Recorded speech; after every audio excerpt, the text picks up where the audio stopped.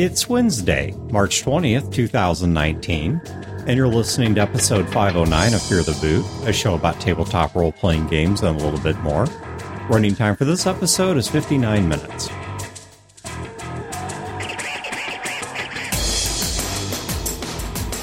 Welcome to Fear the Boot. My name is Dan. This is Wayne. My name's Chad. And this is Caleb. All right, so we were going to do a Player's Christmas this episode. Stomped right on over. Yeah, so we're going to put that off for an episode because Chad has something a bit more, I would say timely, because it's on our mind. It's not timely as in it's tied to current events, but it's more hot on our mind. So that's the subject we're talking about. We will come back and do a Player Christmas next episode.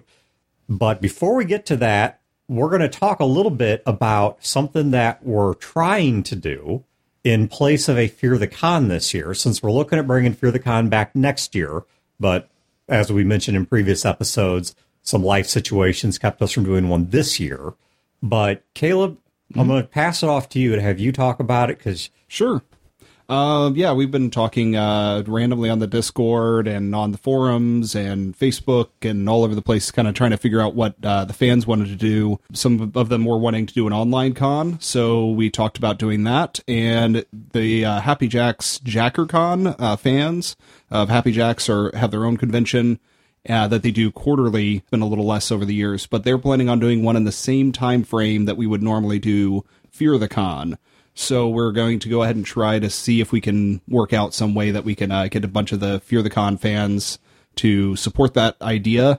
And if they do, we can have a small convention of some sort in lieu of that. We've had some talk with some of the people This is all online. Yeah, all online through either Discord as the main audio source, or if you really want to, you can do Skype. But we'll have it all set up so that Discord can handle it. And we'll also have a sign up on the JackerCon site. We'll give links to that eventually when we have it ready. And the GMs and all that can sign up and preset up their games just like any other convention. But then you join on to a Discord connection, essentially, and you can play your game through that. We'll have some examples of how to do that, some instruction, that kind of thing available for the GMs and the players who want to join in. So if people are interested in this, I know that there was like sort of an informal poll running on Discord. Is there a particular place we want them to go to express interest in this or to get involved? Well, there's the three places that we've been using have been the Discord channel, having a conversation. There's a con talk group. Yeah, but there's specifically Xylo. He's one of our users. Actually, he started the Discord server that we use. He's our moderator over there as well. He has a pinned post where it says, if you're interested in taking part, this is not a sign up. We're trying to figure out if people are interested. If you're interested in playing or running or participating in this con or whatever, we have a Fear the Boot icon, like emoticon sort of thing. That's their version of like on Discord, that you can click, and it tracks the number of times it's been clicked, or give a thumbs up or whatever for that icon. And when it reaches a certain number, then we know that we have plenty of people to do this. I think the last I checked, it's up to like 55. We're shooting for like 70. That might be a little on the high side, but hell, if we blow that away, all the better. So if you are interested in doing this and you want to learn more, you want to get involved, you want to run something, play something, even just click on that little boot icon, that like icon, just so you can get a head count of people that are interested, go to our Discord channel. And if you scroll down the list of discussion areas on the left side, you will see an area called Fear the Con Gone Digital. And within that is a discussion topic called Con Talk. And you can go in there to ask, say, whatever it is you want to do. And there is also something that it doesn't appear to be pinned now. I'll see if I can get them to pin it to the top of that. That's where you're going to go to click the little boot. So you want to go. So, Dan, how do they find the Discord? Oh, I'll put a link to the Discord channel in the show notes. And if we get enough people and we do this, I will run at least one Transformers game. What? Yeah. Nice. There's also, if you're having troubles with getting on the Discord or whatever, go on the forums. In the con posts, there's stuff about this. You can post questions there, or help get me on the Discord, that kind of thing. And because there's just not enough community fragmentation on social media platforms, our Facebook group is also very active and talking about it as well, I believe. Yes. God knows there's not enough social media platforms right now. Right. So, okay, stick around. We'll be giving our Telegram and Kayak and Douche Canoe links soon. Anyway, all right, so our topic for today, as I said, this is kind of timely-ish. So, Chad, take it away. This was your idea. It was kind of my idea on Discord, but not our Discord. So a lesser version, a lesser Discord server. Gamers Table. Eric's, yes. What he calls a podcast. If such a thing. Children of the Lesser God on the east side of the Mississippi. Yes. On Eric's podcast, they just did an episode where they talk about the Skies of Glass game. And before everybody starts like jamming the stop button on their thing, this is not going to be a Skies of Glass episode. There's some inspiration here for the topic. So him and Brandon were talking about their characters and that sort of thing. And Eric recently just lost a character. His character got killed hard. Spoilers. Yep. Well, there are no spoilers with Skies of Glass because it takes 4 hours to listen to it and it comes out sort of trickled out.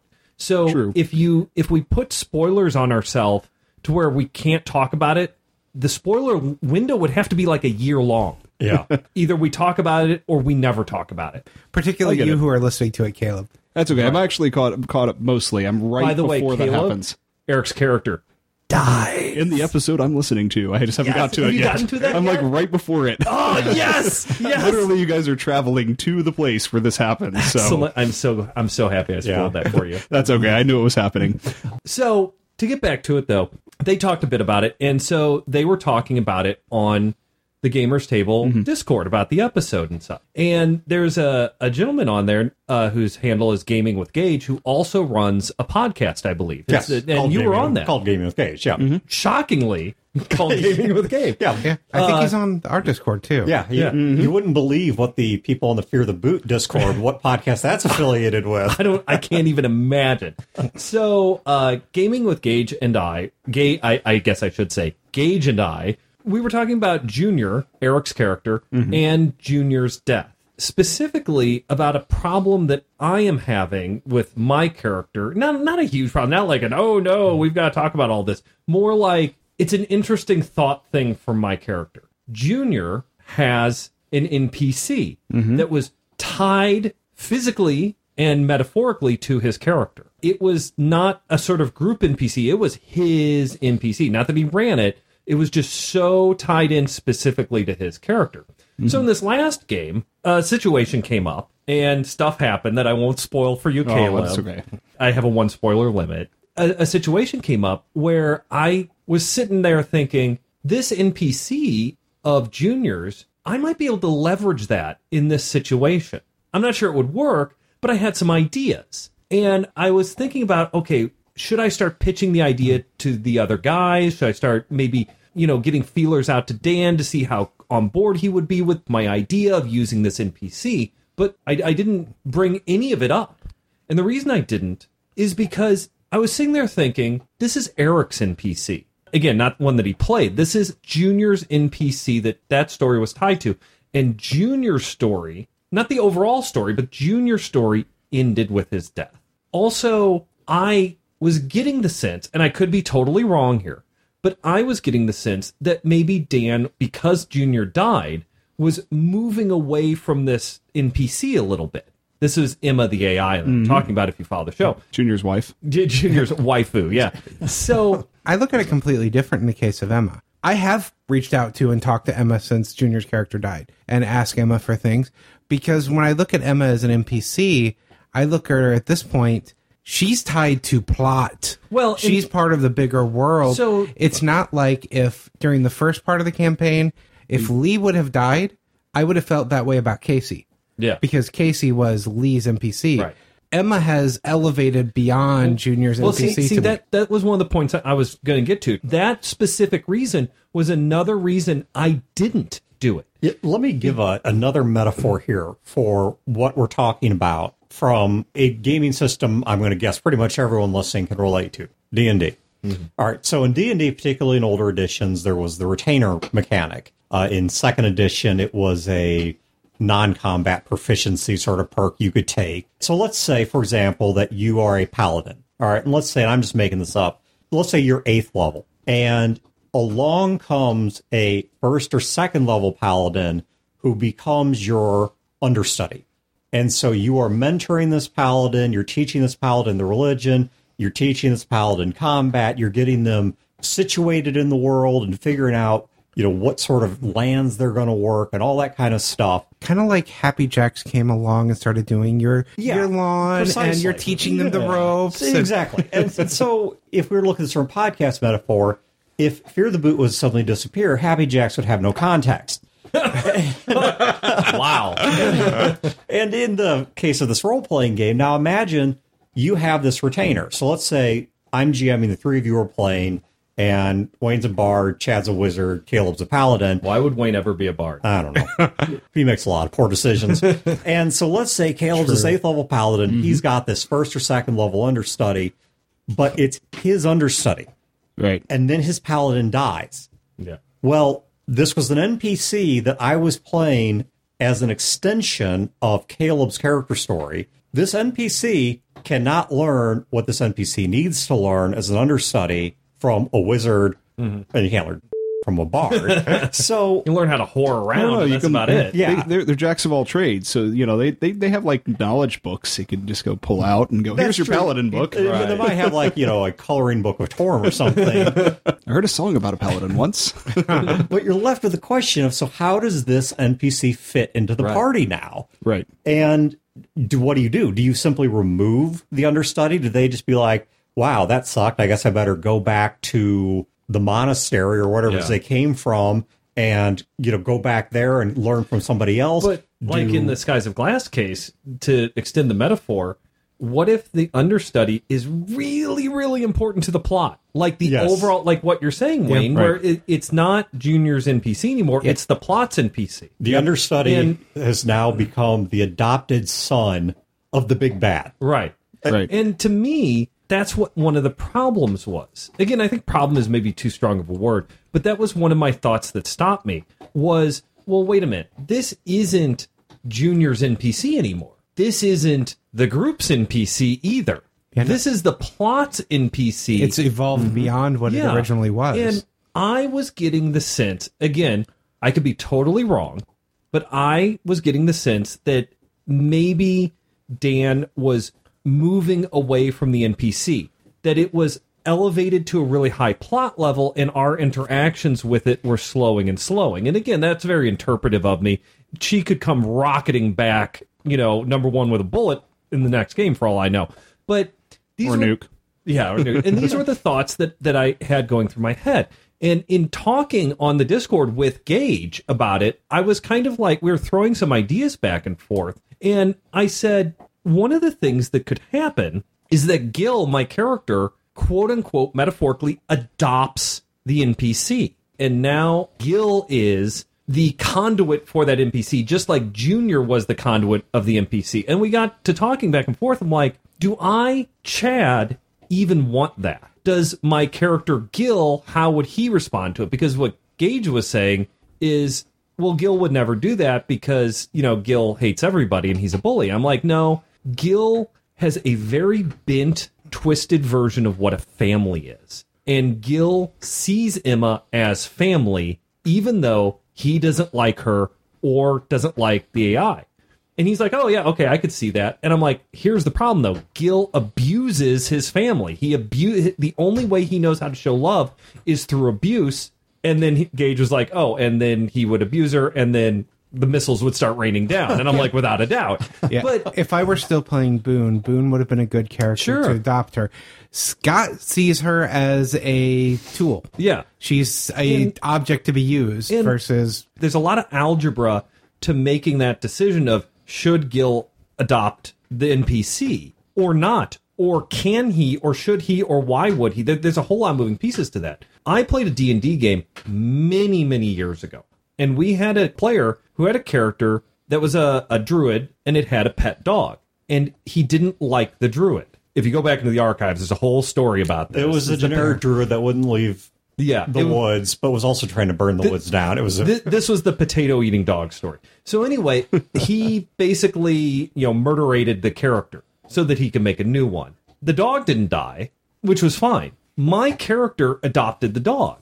and it was great. There was good role playing. It was fun. I enjoyed the dog. It was really cool. It was really interesting. There were little role playing moments with that. Emma ain't a dog.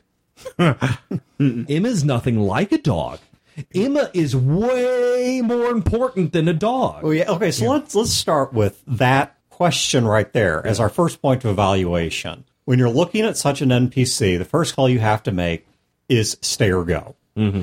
And now there are Now, are you saying this as a game master or as a player? I guess I'm saying this in the sense of a participant. Gotcha. So somebody who is at the table, somebody who is playing the game in any capacity, including as the game master, is you have to decide from a story standpoint, do you want to keep exploring this person or are you done with them? Now, if you're going to keep exploring this person, I think there are several ways you can do that and several roles you can put them in. So when I say make this call, I am suggesting that if you make the call of go, this is 100% go. Yes. If it's even 1% stay, we're going to handle that in the next subset of options. But you may look at the person and say, you know, it really just doesn't make sense anymore. They don't have any context with the group. They don't have any context in the plot. You know, and a simple survey of the table will get you an answer to this. You can just ask, hey, is anyone really still deeply interested in this NPC story? Is the game master, do they have plans for this character?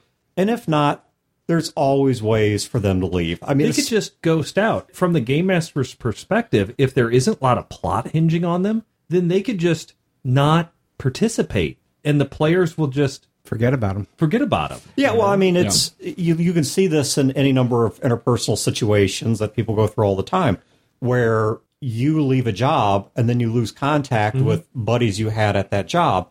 You know, if you get one person cut off, if it's a friend of a friend, and you lose that middle friend, well, then you have no contact with that friend of a friend anymore. So I think in the case, going back to the first leg of the Skies of Glass game, I think Casey is a good example. Yeah. With Casey and Lee, I think if Lee had left, it would be a lot harder to argue for good reason for Casey to stick around. I don't think he would have gone back to St. Louis because he had too much history there, but I think it's much more likely he would have found some place out of the way to settle down. And he didn't have a real compulsion apart from Lee to be wandering the wilderness adventuring. There's something else I would think about, too, from a meta standpoint of why did this character become orphaned? Was it that the original player character died, or does the person leave the group? Right. Or did the person die?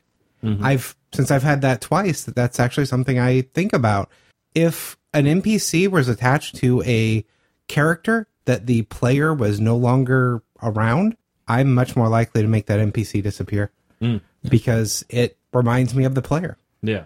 It's interesting because I think of it in the Vampire the Masquerade rule style, where they have the contacts is one of the purchasable point-based systems. You can purchase a contact, a high-level contact that ends up being plot-based, usually. But you have a contact that can provide plot. Yeah. And they purchase that as a point level. So in this case, you're purchasing the plot, but in some games, they have a specific point value tied to it. So as long as there's no point value tied to that, then the character, in my opinion, is up to whoever the GM is running it to make the ultimate call. But definitely asking the players, is this something you're going to explore? Is this something you're going to look into? Do you really care if this guy just isn't part of the plan? Is it going to matter? Right. Is it going to affect your story? And that's a big part is, well, what is the effect on the story? We keep talking about Emma. Emma evolved from a player NPC where that player was the only one communicating with it to plot powerful NPC. That's not the same scale as the guy that's carrying your bags for you. Yeah. No. Or your dog. Or your dog. Yeah, well, and for that reason alone, I think Emma's going to be hard to totally write out. She could be pushed away into the background. And I could give any number of reasons why she would largely disappear. I can tell you game master to player, and I don't mind saying this because this is something I would have told you around the table anyway. The reason she's been so quiet lately is partially because she's introspecting and also because she's growing. Sure. She's kind of in a metamorphizing phase, you know, and so that's why she's been so quiet lately. I was also trying to account for some travel times because she was doing some things with some of the other NPCs that simply needed time to get back to Fanboy. And in the past couple of games, there's been some time dilation type stuff where, like you said, we've been traveling and we're not going to role play every second of every mile of travel. So it's just like, okay, you go, you're there. And then we get somewhere, and especially with what happened at the warehouse, that was so huge. It took up a large part of the game, and then the aftermath took up a large part of the game, when in reality, that was like an hour. Yeah, it wasn't long. I mean, however long it wasn't long. So really, the weird time dilation stuff, we're not going to role play with her on the travel thing, because the travel is like, okay, tick-tock, you go here, good. Does anyone do anything on the way? Nope, good, we're good. And the combat and the aftermath is, we're not role-playing with her anyway, because it's too short. Yeah. It doesn't come up. So let's talk about if you're going to keep the person around. I think there are a couple ways that you can look at keeping the person around. Mm-hmm. One is, I suppose, in pure periphery, which is they are there only insofar as they are providing moments of interest to the party. For example, if we had done something with Casey, let's say Lee had died and Casey disappeared, I probably would have said, well, Casey goes to this town. And if you guys had gone to that town looking for Casey, he would have still been there.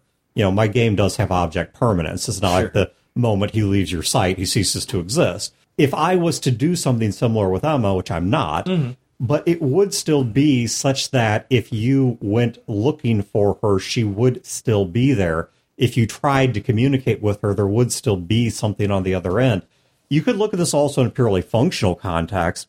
Let's say the NPC was your healer in a fantasy game, and the party just kind of needs that healer around because you're running a combat-heavy game. And so maybe the healer doesn't say a whole lot. There's not a lot of character exploration, but you just accept that they keep following the party around. And maybe every so often they do a little bit of RP or throw out some plot hints or something.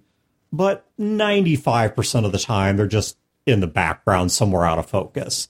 You keep them there just in the periphery, just so much that they're barely have a toe in the game. I just came to the realization that Molly's spaceship was the player character and she was the NPC, because we haven't really interacted with her much at all since her spaceship got blown up. Well, so that was another thing. Like, Molly is a person who is a group NPC in the game. She's not attached to anybody, but she is attached to the group. And she is fading into the background, not because no one wants to adopt her, no one wants to interact with her. It's the situation has changed a little bit. And then she got severely injured. Yeah. So to interact with her on an ongoing basis, at least for me, is something that I hate. And I brought this up before. It's something that I hate in role-playing games. It's the medical drama. It's just super boring to me. Interacting with Molly would be all about her injuries and her recoveries and getting her help and all that sort of stuff. And I hated doing that for my character. Well, I needed that. And now that she's rebounded, I've actually been thinking about her by pure coincidence. Yeah. I need to develop her more. Yeah. If she either needs to disappear or she needs to be developed more, because right now she is playing that, she is that peripheral NPC. Yeah. She's there when you guys need someone to make a mechanics check, or when you guys need hearts to carry something. Yeah. Yep. And that's the only role she's playing. Otherwise, she almost never says anything. She's this peripheral PC to Hearts. Yeah. Because you interact with Hearts way more than you interact with her. Actually, you do. So she's an example of a peripheral NPC, even though nobody died to detach her. And I wanted to bring that one up because in the beginning of the campaign, she wasn't. We interacted with her a lot in the beginning of the campaign. Yeah. And it's not that she isn't interesting. It's just that there were certain situations that come up. One of the problems with this game, and again, problem is way too strong of a word here, but I don't have any other. One of the problems with this game is that it is a large ensemble cast of both PCs and NPCs. We have a friggin' church rolling around in this truck. You do. And it is just a lot of people to keep track of. It was something that you said earlier in the episode, Dan, that really struck me is, well, you need to have a conversation with your players about, is this NPC something that interests you? When I run a game, I really believe that plot lines and NPCs are a marketplace. You put them out there, you show them, and either people are going to walk through the market and say, that NPC is interesting, or it is not, and they walk by. And that's okay. You know, it's okay for them to walk by, and you just ghost out the NPC. The ones that they do like, you start building up and making interesting. The cool thing about that method is that the NPC that they're just not interested in, you can pull back, ghost them, and then retool them, and then represent them in a different way as it may be a different NPC. But what really struck me about what you said is I really think that we need to have a sit down with the group and say, okay, this is a large raft of characters here. Who are you interested in? Now, we're not going to take them out back like Old Yeller. Yeah. But This isn't Broder's game. right. There's only so many threads that a game master can handle at any one time. There's no reason to have a whole church bus full of people if it's not necessary. Well, and some of them just are so tied together. Yeah. So if you want the snake, then you have to have Peyton, and then you have to have his grandpa. I like Peyton. The snake is an interesting tool and fluff, and I gotta be honest with you, I don't care about the grandpa. Yeah. Not a bad character. Yeah, well, the grandpa was a means to an end. Well, he was an explanation of the relationship between Peyton, the little kid, and the crazies that were living in the ruins of Chicago. Yes. I mean, that's what the purpose of the grandfather was. I kind of presupposed that there would come a point where the two of them would probably jump ship together. That was supposed to happen in St. Louis. And Thanks, then Junior screwed that up. Eric decided to tell everyone you guys were something you weren't, and that whole... It all went pear-shaped. Yeah, that all went pear-shaped. I really do get the sense in playing the game that these are characters who shouldn't be here anymore. No, they were not meant to be. They were supposed to depart at St. Louis. And that's great, because they're not supposed to be there anymore, and it really works. And it's very uncomfortable. And that's part of why they're there, is they don't know where else to go anymore. Yeah. So I think that is another example of right now, Peyton and his grandfather have become peripheral NPCs. The most active of your NPCs is probably number one is Fat Tony. Yeah. And then, probably number two is, like you said, it's Hearts. Yeah. And Emma is somewhere in a middle state right now. So let's talk about the second way that you can keep someone involved other than the periphery. And that's that you look at their ties to other characters. So let's say that, going back to our D&D example, that we had this paladin that's an understudy. And let's say you guys are level 8 and the paladin's level 2. All right, so the paladin's really not providing you mechanically anything significant. They, let's just say for sake of argument, don't have anything of plot significance to offer. But maybe over the course of time, this NPC and Chad's wizard have a budding romance or bromance or I don't know, whatever it is that's going on. Or they... My old wizened wizard has a romance with the young underage understudy. It happens. No, not for me. It's very Greek. No, I'm gonna go with hard no. Fine. It's a grandfather, whatever it is, right? Okay, you guys. Grandfather. You guys have religious debates all the time, whatever it may be. All right, but the point is that there's no Torm. He's literally right there. He's standing there, old man. But I don't believe in him. I have some kind of character tie to the rest of the party, even though the original point of buy-in is gone. And so this character is going to retain a relevance to the party. And I think, for example, Fat Tony is a great example of this. This is why there is no single person at the table, if their character died, would cause Fat Tony to leave. Now, if there's a TPK, he'd probably disappear. But he has ties to many of the people at the table. Scott used to be a hitman of his, and he knew Gil from the prison, and knew most of you guys from the prison, and so on and so forth. So Fat Tony has a reason to stick around that is because of the fact that he has relationships with other characters. And he's even developed relationships with the new characters, like Marlene, who isn't from where they're originally from, which was a prison, but someone relatively new, and through role-playing, they've developed a relationship. Fat Tony is a group NPC. He goes with the group and is part of the group. No one has to adopt him. He's there. Like, say, Peyton. Peyton's a little kid that we picked up. And if his grandfather dies and he loses his snake, really, would the group be like, okay, kid, next town, you're getting off the church bus? Because, you have no use for us anymore. I don't know either It's way. hard to roleplay that out. Well, because, I mean, on the one hand, taking a 10-year-old kid and kicking them out in the middle of post-Nuke America is a horrible thing to do. But at the same time, taking a 10-year-old kid on a bus tour of post-Nuke America is an equally horrible idea. So I don't know what would happen to him, but I mean, it certainly would raise the conundrum because of the fact that he doesn't have an obvious tie to any other character. Yeah. Now, he has done some role-playing with Marlene, but it's not really clear that he has a strong interpersonal tie to anyone, at least strong enough to say, yeah, he would obviously stick around. But you can make the argument that Marlene, which is Brodor's character, would metaphorically adopt Peyton, take him under his wing, and Peyton would be a Marlene NPC. Now, my question would be, how would you make that happen? Would you, as the game master, when you're assessing this gigantic Lord of the Rings size ensemble cast, would you go to Brodor and say, you know what, I'm kind of cutting the excess fat here. Peyton and Marlene have a relationship, not that kind of relationship. They have a relationship. Do you want to adopt him? Do you want me to keep Peyton around? And if so, are you going to role play with him? Yeah. I mean, look, they do this in TV shows. I mean, I would say all the time. It's not uncommon. When they look at audience polls, if there's a particular character that's very well received and a side character, they bring them forward. And vice versa, if there's a character who's simply not polling well, nobody likes this character, they either reevaluate that character or they drop the character completely. I guess an example that comes to mind, I know there are tons of these, but two obvious ones, at least for me, that come to mind is one was the little boy they brought in on Married with Children. And everybody, I mean, 7. Yeah, everybody hated the kid. I mean, not the kid personally, but they didn't like the kid as part of the show. It kind of broke up the flow of the show and the feeling of the family. And so one episode the kid was there, the next episode the kid was not.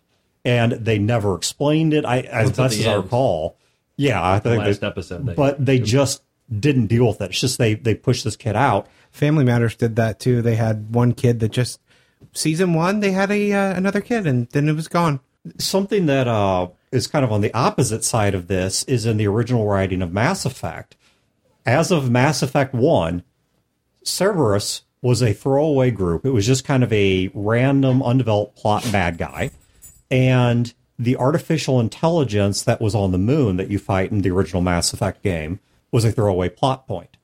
In Mass Effect 2, they came back to that and made Cerberus a far more developed group, got an A-list celebrity to voice the guy who was the head of Cerberus, the Elusive Man, and they sort of retconned that the AI that was on the moon was a protoform of the artificial intelligence that became EDI, which became a major character in Mass Effect 2 and 3. Harley Quinn was a throwaway character. Harley Quinn was a throwaway character.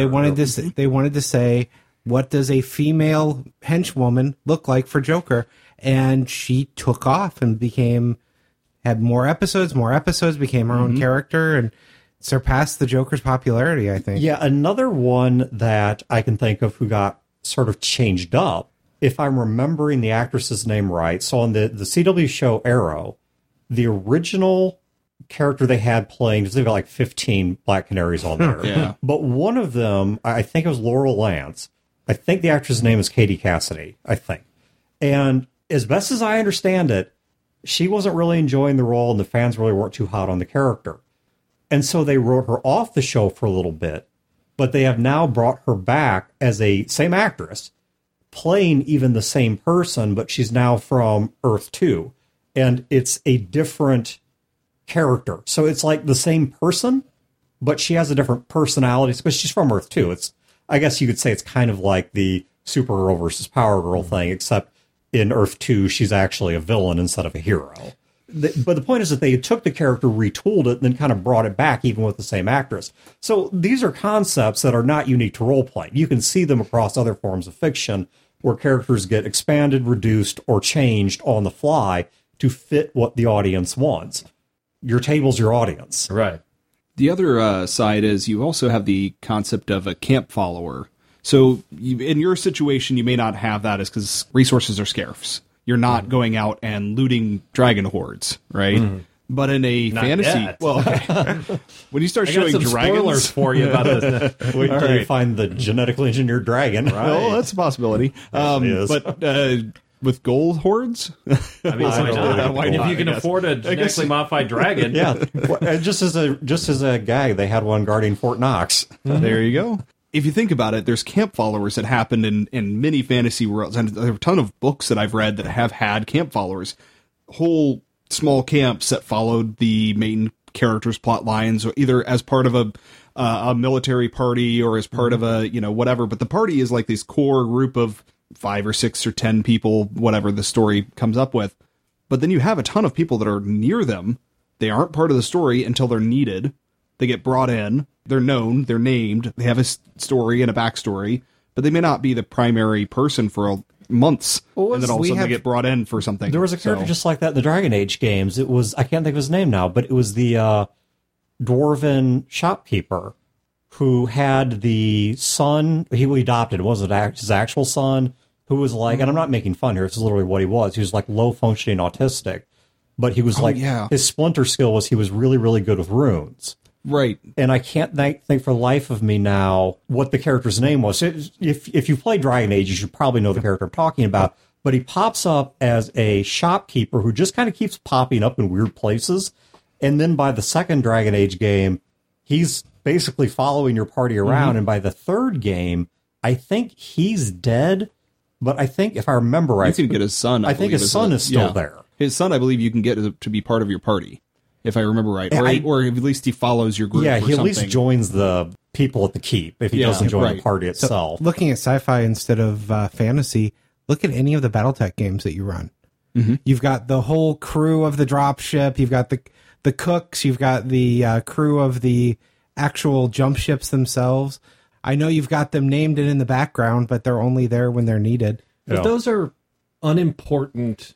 Yeah, I think those are more peripheral NPCs. They're functionary NPCs. You can do what I'm saying is, though, with the campfire idea, whether it's sci-fi or fantasy or whatnot, there are characters that I've seen in many stories where they are fully functioning PCs with tie-ins. They just don't get talked about on a regular basis. There's conversations going on. What I've seen with that, though, in role-playing games is if the characters are not interacting with them on the regular, they fall by the wayside. Yeah, there's no emotional bond there. And I think the emotional bond is really what sets it apart. Like the jump ship navigator, nobody cares about them. Now the jump ship captain, maybe if you get to role play with in them. our case, forget all of those. The cook is actually the one we interact with because that's us. And again, there's an emotional bond. That's the important part here. Is if the characters or the players are actually caring about them. Because that actually was making me think of something else, too, of, okay, you've made a decision, nobody adopted the character, players don't really seem to hugely care about it, and it's not 100% important to my plot. So what do you do with the character? I would recommend not killing them. And I recommend that for a couple reasons. One, you always want to have a little ace in your hole there. You always want to have this card that you hold that it's like, my guys are in a jam or my plot's in a jam. I can say, hey, you guys remember this dude? Well, he's going to lend you a lifeline. I'm like, oh, yeah, that dude. And maybe their stock rises a bit. The second reason you don't want to kill them is because nobody will care. It is kind of sound and fury signifying nothing. Nothing, yeah. It's like death should be impactful because I'll tell you guys a secret. Death is really impactful. But if it's somebody you don't know and don't care about, I mean, open up the obituary in your paper that aren't published anymore and look at a random person and read their obit. Does that move you? You're not a bad person if it doesn't move you. It's okay because everybody dies. But if it's somebody you know and care about, well, suddenly you're moved. And that's how you should kind of treat that. That's why you shouldn't kill unimportant NPCs.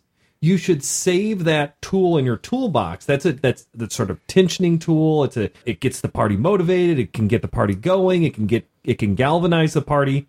But Joe the NPC, whose last name they don't know and don't quite remember why he was part of the group in the first place, it's actually kind of a relief, to be honest, because now there's that awkward goodbye, and they don't have to think like, I haven't really talked to Joe in 5 They're going to loot his body. Yeah, exactly. I mean, especially if it's a shopkeeper. Yeah, they're just going to loot the body. I agree. It's a otherwise powerful event that you're throwing away on a non-event. Yeah. And so I would say, just move the person to the background, have them stop following the party, disappear to another town, go off on their own, whatever.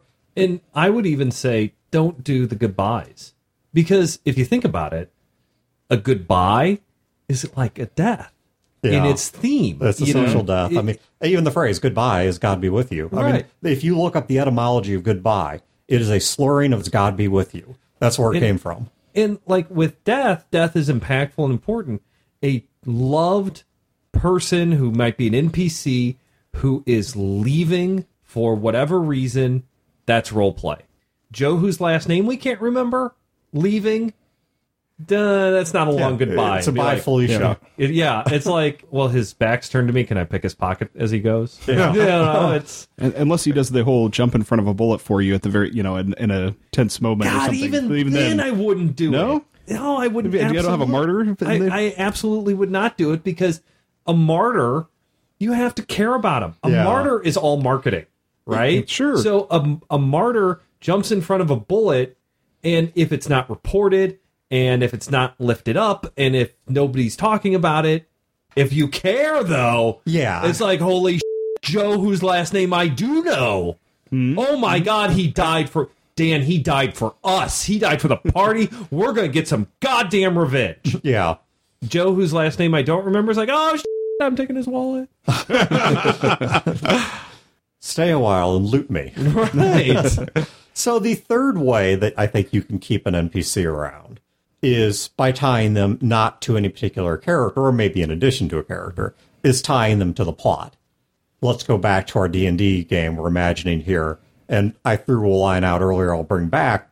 What if the second level paladin understudy you find out along the way is the adopted ward of the big bad? Doesn't agree with the big bad, doesn't like the big bad, isn't on the side of the big bad, but the 35th level evil wizard who's about to ruin the world cares profoundly about the welfare of the second level paladin and whatever. I mean, this person now matters to the plot. This person now has an impact on the plot. In the case of the Skies of Glass game, you guys now have an artificial intelligence that has control. Don't tell us. I'm only going to tell you what you know. Has control of a really, really sophisticated thing. I don't know what it has control of. Don't tell me. I was going to use the adjective technological all facility. That nerd yes. Technological facility was the phrase I was going to use. I'm not going to spoil anything. Yeah. But the point is that... I'm thinking of Caleb here. Okay. Oh, yeah, you don't want to spoil it for me. But the point is that, you know this. Mm-hmm. You know that she has importance to the plot. You know that there are NPCs who have worked very hard to either keep her alive or kill her and to get her to where she wants to go or to prevent her from getting her where she wants to go. You know these things. That's a plot element. I would have to resolve her story at some point to give this game an ending. Mm-hmm. Even if tomorrow you guys wrapped up all the other plot lines and we ended the game and I stopped right there, I have no doubt one of the first questions would be, so what happened to Emma? Right. Yeah, that'd be my first question. It's a plot line now. It has to be dealt with. And you can choose, and I think, Chad, when you said keep them in your back pocket, you're absolutely right. One of the nice things about NPCs you don't kill off is you can, at any moment, be like, I need somebody who could fit this role or have this knowledge or have these skills or have this relevance to events. And the players nominally trust them. Yeah, or at least are aware of who they are. Right. I don't have to invent a new person. There is at least some history there. Mm-hmm. I can bring this character to the forefront. I can turn them from a throwaway into a major player. Let's go back to the NPC's marketplace example here. Fat Tony was a throwaway. Yeah. You have a choice of using one of your pocket NPCs that they didn't care about, that at least you have an in with, or marketplace of NPCs. You got to guzzy up a totally new NPC, and you have to make them interesting enough that the players will hook into them. They already have an in with the other guy, so at least you got that going for you.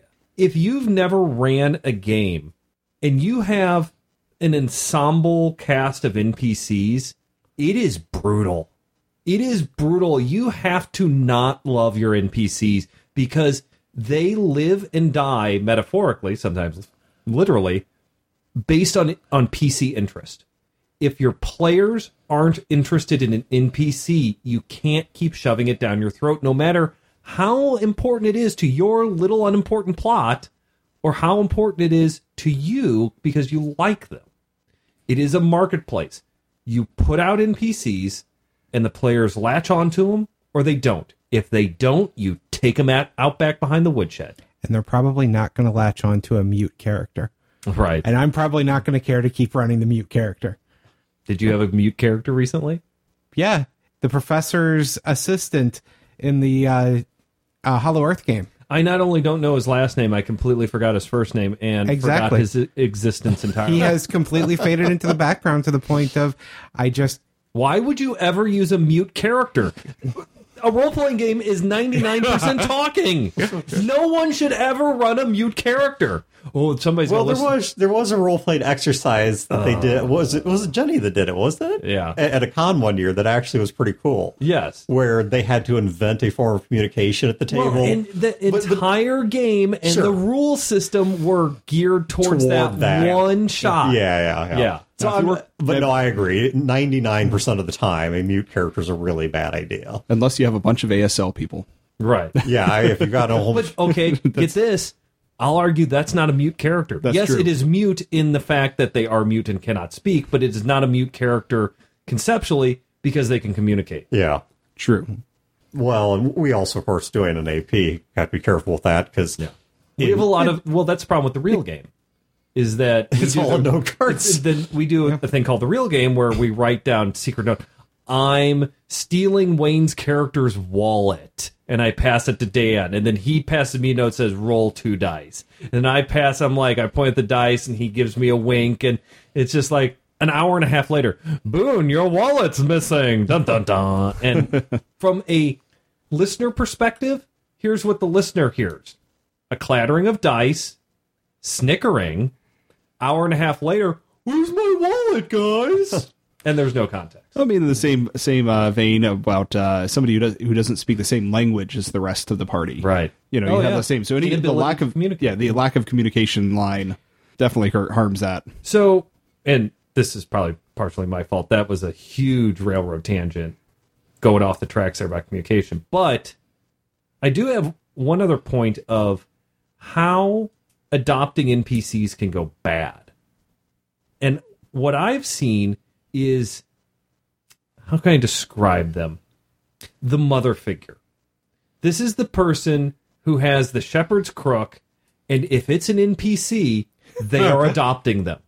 Every NPC you put out, no matter how unimportant, no matter how important, no matter how evil, no matter how good, they are brought into the fold. And they become attached. This person gloms to them and pulls in all the little lost sheep they possibly can. Well, or you get the kingdom builder. Yeah. You get somebody, I mean, for whatever reason, I guess it works out the same. I need a shopkeeper in this kingdom I'm making. This shopkeeper is now mine. Yeah, you know what? Everybody is a hit die that can trip a trap. Yep. So let's add them to the entourage. Yeah. We'll pay them, some tiny dividend of the gold we get in order to stick with us. And pretty soon. The mother figure finds the flaw that is in every NPC, because all good characters have a flaw, and she wants to save them. Yeah. And therefore she...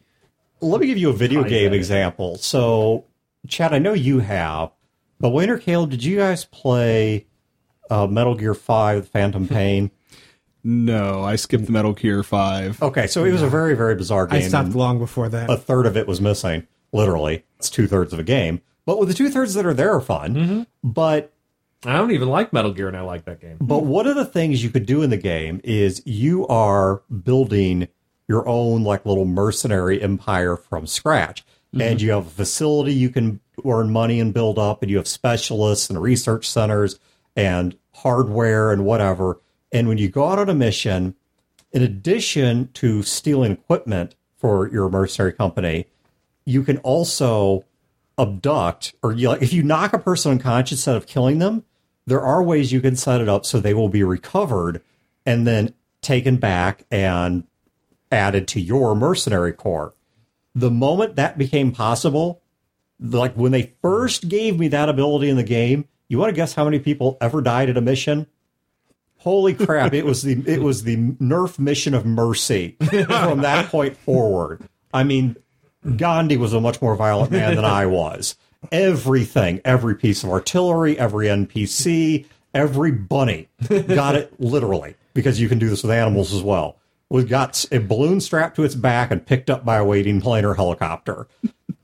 You want to guess, when I went back to base, how many of those you could actually roleplay with in ways that were any more meaningful than half a dozen pre-scripted generic lines? I'm going to say none. Yeah, the answer is none. Yeah. And I pity the GM, whether it's a mother figure or an empire builder or whatever it is, who has to keep track of the fact that your party has suddenly gone from a GM and 3-player characters and maybe 1 or 2 NPCs to now suddenly you have 120 people. Yeah. The mega adopter is usually, like you had mentioned, there with an agenda. In my example, the person I know who does this, they are trying to solve everyone's problems. So the problem comes in, you have 120 NPCs all gathered in one safe place where they can never be hurt again, and most of their energy goes into making these people safe. Which, if it was like tower defense, the role-playing game would work. Well, and now we have to talk about your problems. Oh, you're in a bad relationship? Well, let me help you with that relationship. Oh, you have a drinking problem? Well, I'm going to spend 90% of the game helping you with your drinking problem. And all the little flaws that I put in all the little NPCs to make them more real, these are now problems and obstacles to overcome and solve. And it's like, that's not the game. That was never the game. I like the enthusiasm, but oh my God, this is boring, and this is only a single spotlight, single person thing. Same thing with your example, too, of the kingdom builder, where the game is to go talk to the godfather of this level 2 paladin apprentice that we've adopted to defeat him and all the evil he's doing.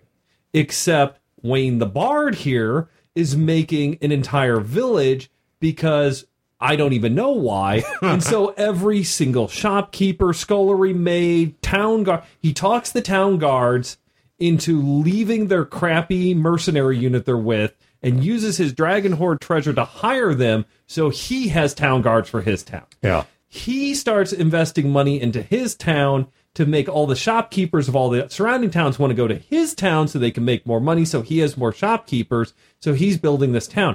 Thing is, that's not what the goddamn game's about. And you're taking it so far and so hard, that's all we do now. Yeah. So you're wanting to play Kingdom Tycoon there. Right. I mean, yeah. So I've run into some similar situations in my past where you've had a town where you basically liberated this castle and you end up getting it and all that kind of stuff. One of the things that I tended to look at was if you had something like that where you got this whole, well, I'm going to solve all these problems and make this the most wonderful thing ever, is you could pull the players away from it with plot. Yeah. Like pull them completely away from them. So that they have to leave that managed by someone else, or B, every single person they're trying to save runs away, essentially, because you become either a codependent relationship. Yeah. They do fix the problem probably of maybe 1 or 2 people, but everyone else is not going to you're not going to fix everyone's problem. They get to the town drunk, and the town drunk is like, I really like being drunk all the time. Yeah. So it's kind of my thing. So you're either going to be codependent because you're going to be trying to help him and giving him money, and he's just going to spend it on booze and just laugh it off, or he's going to be like, you keep putting me in this room and making me dry, and trying to cut me off from my alcohol, so I'm going to skedaddle. Yeah, I'm going to leave. Yeah, how dare you? Yeah, who do you think you are? And then if the actual PC starts going to try to collect them and bring him back, then you're talking about a whole other situation there. Right. I remember in a BattleTech game we had kind of that happening of, we built so much around us that we had the question of, why would we ever get in our mechs and go deal with anything? So here's the thing with BattleTech you have to understand, and this is the big dark secret of BattleTech, that no matter, if you're playing Mech Warriors, no matter what you do or what you say or what the plot is, if you play across a long enough timeline, the end game is you have enough money that you hire other people to fight and die for you.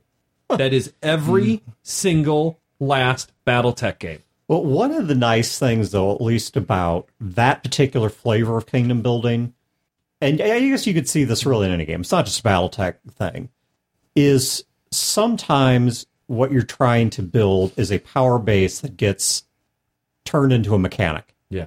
That they don't become front and center of the plot. So let's take a D&D kingdom builder, and they've accrued enough money from the Dragon's Hoard that they were able to buy a small plot of land. And they send a blacksmith there, and they send a tanner there, and they send a bunch of farmers there and whatever. Truth be told, they're really not looking to interact with 99% of these people. What they're trying to know is that they have a town somewhere that has You're a Pimp Day to celebrate this character. And maybe every so often there's just a jingling noise in the background where money appears in their purse from the town's taxes. And Battletech, I think, I've seen a lot of it the same way, where people are trying to build up staff, not because they want to retire, but because they want to be able to say, well, now we have special forces that can go in and take down the enemy's comms array to give us a perk in this battle. And fortunately, Battletech, like other games, D&D included, has rules for abstracting that kind of thing, where you can do some quick rolls to see, okay, well, what happened with the flanking force over here, even though in truth, that's not the story you wanted to tell. And some games are like that. You wanted the dropship, not the 20-man crew. Yeah. Well, and there's a lot of games that are built around that. You know, we play D&D games where it is, like you said, you run a game where you take the castle, and now you have a castle, and that's kind of the game, or at least a big chunk of it. But the problem comes in with these ultra adopters when it isn't the point of the game. Yeah. They just gather everyone around for a variety of different motivations. And really the problem is twofold. One, that's not where the story is. But two, it's such a singular activity. Everyone else is about the adventure and going off to see the Godfather, who's the Paladin kid, and all that sort of stuff, except the one guy, well, I've got to build my town. I've got to help the town drunk. Well, we can't leave. Little Timmy here doesn't have a mom anymore, and I need to spend 3 hours role-playing with them. I think also if you've not shuffled them off somewhere, so you're not guess what? Timmy just got the TB and is dead. Well, way to go. It comes up with, like, okay, a bunch of orcs attack the camp in the middle of the night. Well, out of curiosity, where are 65 camp followers and broken toys? Right, yeah. I mean, you guys have that right now. With it's. I mean, anytime anything happens to the group, I have to figure out, what is the doctor doing? What is Peyton doing? Right. What is too many? Yeah, I mean, I've got to pare it down. So, all right. Well, I think that's where we're going to wrap this one up. Be sure to check the show notes. We'll have links once again to the Discord stuff if you want to go and get involved or at least express interest in some kind of an online con this year. We will have a link to Gamers Table, as we mentioned them. We'll throw out a link to Gaming with Gage. I appreciate him and Eric and at Alia helping to sort of flesh this topic out. And I don't know, whatever else it is we mentioned, I'll link. And I want to mention one quick piece of news, too. The Destiny 2 clan, which is organized through our Discord, is still going on. And if you were interested but just didn't join the first time around, now is the perfect time to join because they just started their second season for this year. So a lot of stuff got reset. All of our clan stuff got reset. We got it up to clan level 4 out of 6, I think. We are getting some new players who are joining in because of the new season. Do you know they're about to do a big expansion to Gambit? Yes, yes. The new season dropped today as we were recording this. And that's how much I love Fear the Boot, is that I didn't call off Fear the Boot and just play Gambit all day. I came here, which I'm going to go home and play Gambit. But like I said, Destiny 2 clan, we're not huge, but the players we have are very rabid, and this is the perfect time to start a new character and start the new game. All right, cool. Well, thank you guys for tuning in. Have a great week and great games, and we will catch you next time. This has been a production of Fear the Boot, copyright 2019. Listeners are free to use this episode in any non-commercial endeavor so long as credit is provided to feartheboot.com. You can find previous episodes and other resources at feartheboot.com. Fear the Boot is also a member of the RPG Academy network of shows. You can find other great shows in this network at therpgacademy.com/network.